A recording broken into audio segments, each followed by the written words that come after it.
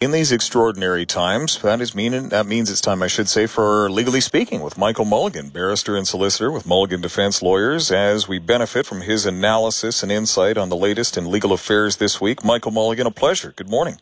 Thank you very much for having me. Very nice to be here. I would imagine that the courts are having to resort to extraordinary measures in these extraordinary times to ensure the dispensation of justice is continued. What is going on? Well, the various levels of court have been working, I think, pretty well continuously, trying to adapt to the requirements of COVID-19. And there was just an announcement just released from the British Columbia Court of Appeal in terms of how that court is going to be able to resume essentially full functioning without putting anyone at risk. The intention, and this will begin on May the 4th, is that the court will recommence dealing with all matters, not simply emergency hearings, and they're going to do so using Zoom. And the Court of Appeal issued a directive in terms of how that is all going to occur. It is going to be mandatory, and it is now mandatory that material with the Court of Appeal be filed electronically. And then all hearings are going to proceed using Zoom technology to make submissions. And applications are called chambers applications, something that's not a full hearing, but sort of a procedural application. Those are going to occur by telephone. So it's very interesting to read all of the specifics of that. They include things like even people who are unrepresented are going to be expected to use Zoom to participate. Hearings are not going to be adjourned simply because somebody might prefer to attend in person to make submissions. Things are going to be back at full speed, at least in the Court of Appeal, operating in that fashion, which is, I think, great to see. Now, that same process hasn't been adopted by the trial courts, and there are a few reasons for that. One of the reasons, there's a constitutional impediment that would be at play depending on how it was done. The constitutional issue would arise from Section 11D of the Charter, which says this: any person charged with an offense has the right to be presumed innocent until proven guilty according to law in a fair and public hearing by an independent and impartial tribunal. We don't have secret trials in Canada. Now, that constitutional imperative isn't something which would apply on an appeal, because an appeal isn't just a do-over. If somebody doesn't like the result and they were convicted at trial or don't like that they've been found liable or something, you can't simply say, well, I'm just going to go and try again off in the Court of Appeal. The Court of Appeal would deal with reviews of decisions made by trial judges or verdicts in jury cases, but they're analyzing it from the perspective of, did the judge make a legal error, or was there some fundamental misunderstanding of the evidence, that sort of thing. It's not simply a do-over. And for that reason as well, the Court of Appeal isn't dealing with things like live witnesses. They're going to be dealing with things like a transcript of the trial, written argument, and then by Zoom, now what was the oral argument in person will all be conducted in that fashion. The other thing which was interesting, and we'll see how this plays out, the court has also said there'll be some follow-up in terms of the procedure for these Zoom hearings and what's expected. And there was some listeners might recall there was a judge in the U.S. recently that admonished counsel who were appearing by Zoom there to make sure that they're out of bed and properly dressed before they start showing up in court making submissions by Zoom. So there will be some requirements here. That boggles my mind. As a layperson, in my imagination, a courtroom is nothing if not a place of decorum and solemn observance of the magnitude and gravity of the power that the courts wield. Any person who thinks it's appropriate to literally be in bed while making submissions before an honorable court, I have to question their judgment overall, Michael.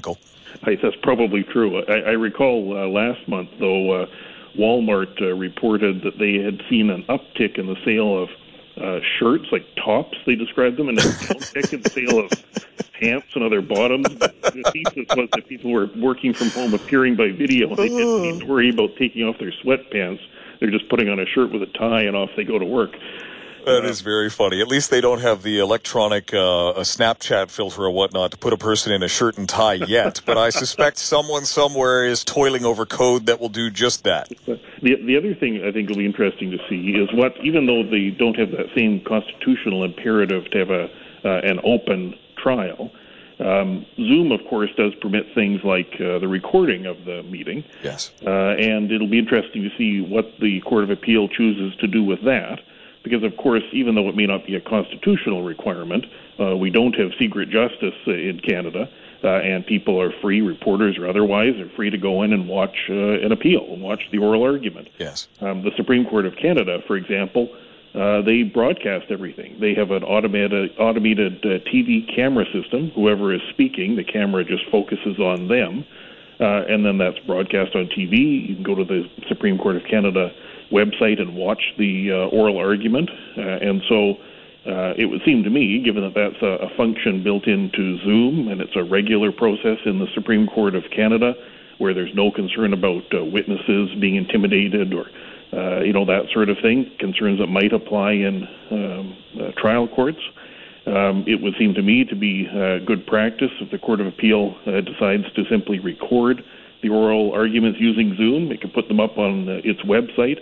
And any member of the public that wanted to go and watch what was said or the questions that were asked would have that freely available. So I think this is a great use of technology by the Court of Appeal. It's good. They're going to be back at going full tilt, and hopefully they do it in a way where anyone who's interested can just log on and watch what's going on there. Now, as a journalist who has covered legal matters from time to time in this province over the years, I am accustomed to paying the $6 fee for document retrieval online. I wonder if that would apply to Zoom-recorded proceedings. Yeah, that's an interesting fee, I've got to say. You have to pay that fee if you want to get a copy of electronic filings in civil cases, for example. Those are, again, public. We don't have secret things going on in court. No good comes of that. But it would seem to me there's no need to apply a cost to that. It wouldn't be a great technological feat to simply select the record option on Zoom. The Court of Appeal has a robust website, just like they post decisions when they come out, so anyone can go and read those. It seems to me that they've got all of this technology working. It wouldn't require much to simply record the hearing, upload it to the website, and if anyone is interested in reporting on it or perhaps having a hard time falling asleep some night, they could just click on the Court of Appeal website and listen to the oral argument. Michael Mulligan from Mulligan Defense Lawyers. Let's take a quick break. Legally Speaking will return in just a moment here on CFAX 1070. We continue with Legally Speaking here at CFAX 1070 as all of us do our best to deal with the realities required by the physical distancing guidelines and advice provided by public health officials, both here in British Columbia as well as beyond. Michael, another story that we're looking at this week, a prolific offender in terms of fisheries getting bail post-COVID-19. What's the story? Indeed. Well, this was a fellow who was charged with various offenses under the Fisheries Act. Those include things like being on board a fishing vessel when not allowed to be, being in possession of fishing gear, and possessing crabs. And you might wonder, just how deep in the glue could somebody get for doing things like possessing crabs and fishing without the required authorization? Yeah. Well, for this particular fellow, he wound up being held in jail as a result of that collection of charges. And you might wonder, how in the world could somebody wind up actually in prison for things of that sort? Well, the judge in this case described why it was that it was not unreasonable for the Crown to be, as the judge described, vexed by this person's series of convictions. I like that word. Vexed is such a good word. This fellow had been convicted apparently 11 times in Nanaimo, Victoria, and Surrey for various fisheries offenses, and wound up over a period of years getting increasingly long sentences, including 45 days in jail, 60 days, 80 days, all for fisheries-related things. Seems like that's all he does. So back at the beginning of March, he got arrested for this series of, possessing crabs and being on the boat and so forth. And he had a bail hearing in front of a provincial court judge to determine, does he have to remain in jail until he's going to get his trial to determine whether he did indeed possess said crabs. And at that time, the provincial court judge concluded that he just needed to be detained. And the reason for the detention was referred to as the secondary ground. And what that means is that there are various specific reasons why a judge could conclude somebody has to remain in jail waiting for their trial. The primary ground would be if a judge is persuaded the person is just going to take off. It isn't going to be there, right? Yes. So the secondary ground would be a concern about whether there'd be a danger posed by the person committing further offenses. And that, indeed, is why this fellow with 11 prior fisheries convictions wound up getting held in jail. As the judge concluded, probably not unreasonably, hey, if I let this guy out, we may have, number 13. He's accused of number 12. So in he went. And then this case, then COVID-19, of course, exploded. And so this case that was released recently was what's called a bail review. And a bail review is like an appeal that we were talking about earlier to the BC Supreme Court usually. And it's to review whether a decision to detain somebody should be revisited. And just like on an appeal from a conviction, it's not a matter of just going and saying, let me try that again. Maybe a different judge will, look more kindly on my crabbing offenses. A judge would need to be persuaded that there was an error made, a decision was completely inappropriate, or, as in this case, there was a change in circumstances. And so the thrust of this person's argument was, hey, there's been a change in circumstances, all right. COVID-19 has exploded since the beginning of March. And so the way this hearing proceeded, the judge said both counsel were at home by phone. So I guess they're by phone. Maybe they didn't need to get out of bed. Hard to know. The judge says he was at home. Unclear where he's sitting. And then they had the accused fishing person attend by video link from the jail into a courtroom in Vancouver where the court clerk was present. And the court clerk would be, running the recording equipment, making notes, keeping the court file updated, and so that's how they got everyone together. And so they conducted this bail review to determine, hey, have things changed since the provincial court judge ordered this person detained? And indeed, the Supreme Court judge found that they have changed. And the reason they've changed is because of COVID-19, and there's been a large number of cases that have just been adjourned or put off as a result of being unable to conduct the trials. And now at this point, the judge said, look, no one can reasonably know when this guy is going to actually get his trial to deal with whether he was fishing improperly on this occasion. We don't know how long that's going to be. And the concern raised there is that you could have somebody who spends more time waiting in jail for their trial than the sentence they might receive if indeed they were convicted of the various, crabbing and fishing offenses. Yes. And so on that basis, the judge found that this is a material change in circumstances. We have no idea when this guy's going to get his trial. And so the judge ordered that he be released. He was released on house arrest, effectively. He's got to go to Nanaimo and live with his mother, who's going to act as a surety, and he's got to remain in his house for basically 24 hours a day unless he has permission from a bail supervisor to go out and do specific things. So presumably he won't be catching any crabs from his house, but we're not going to keep the alleged unlawful crabber in jail for some unknown period of time waiting for a trial, which we do not know when that's going to occur because we haven't got those happening by Zoom yet. Family law, I've been told any number of times by lawyers over the years, can be among the most difficult to practice given the enormous emotional stakes that are held by the participants in some hearings. For example, there's a story that we're going to be discussing next about which conditions may or may not justify someone refusing to return a child over mere concerns about contact with COVID-19. Set this one up for us. You're quite right. For many people, the things like being able to see their child is going to rank right up there with, in some cases, be more important than things like, am I going to be convicted of a criminal offense, right? Yes. And so this was a case where there was an application to a judge asking that there be an urgent hearing to deal with the issue of whether a child should be returned in accordance with a court order.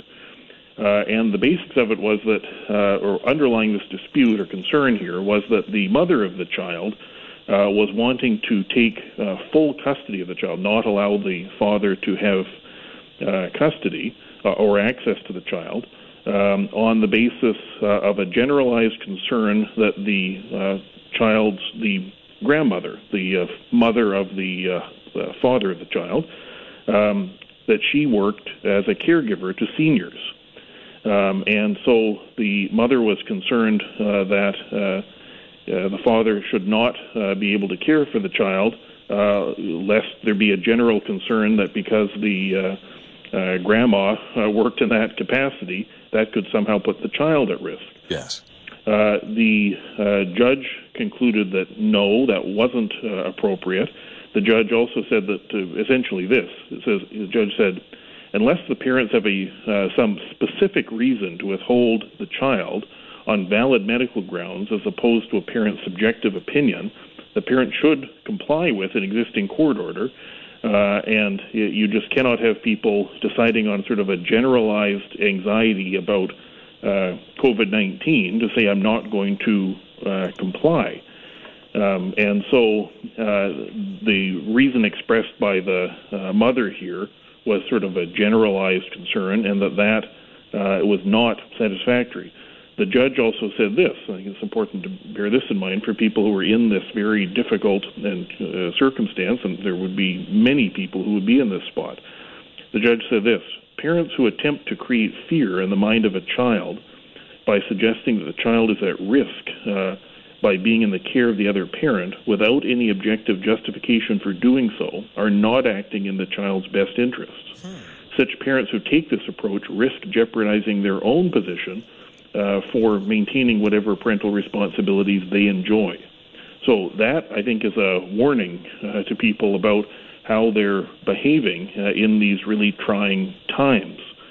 And we should remember that these kind of family law decisions involving children are not analyzed from the point of view of, that's my right to have my child. It's not analyzed from a parental rights perspective. That's not how law works in Canada.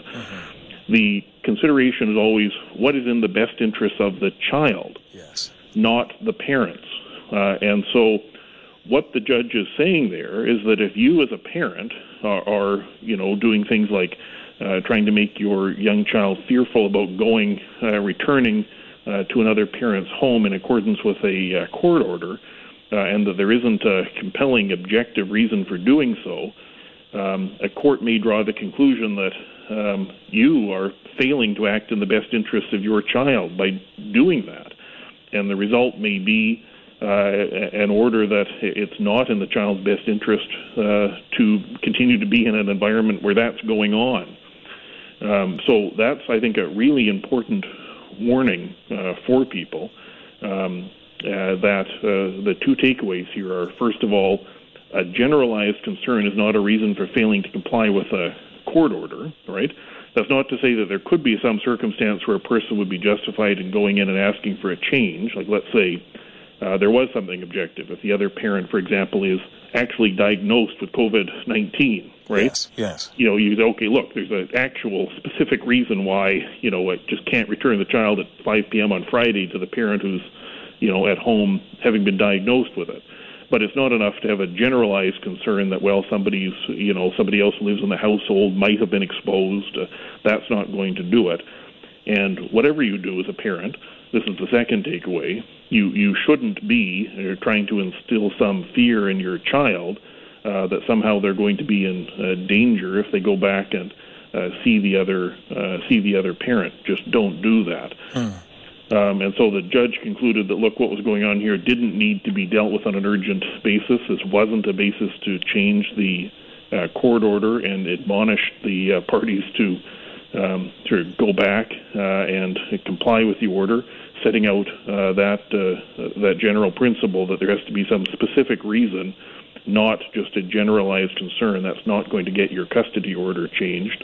and that absent something specific, not just a generalized concern, not only should you be complying with the court order, but you shouldn't be doing things to try and instill fear in your own children. So Indeed. Really important takeaways there for parents. And we should note that is independent of whether the concerns are honestly held, because I'm sure many parents do hold genuine, deeply felt concerns, but absent some rational reason to do so, that's not sufficient to impart that on the child, yes? You're exactly right. All right. I think that's the message. So comply with the court orders, and if there's a specific reason, go and make an application. Don't just fail to return the child when you're required to. Michael Mulligan, thank you so much for the benefit of your knowledge and insight this week, as well as all other weeks when you join us during the second half of a second hour on a Thursday. Thank you and stay safe. Always a pleasure. Thank you very much for having me. Take care. Bye now. Thank you. Michael Mulligan with Legally Speaking from Mulligan Defense Lawyers every Thursday here at CFAX 1070.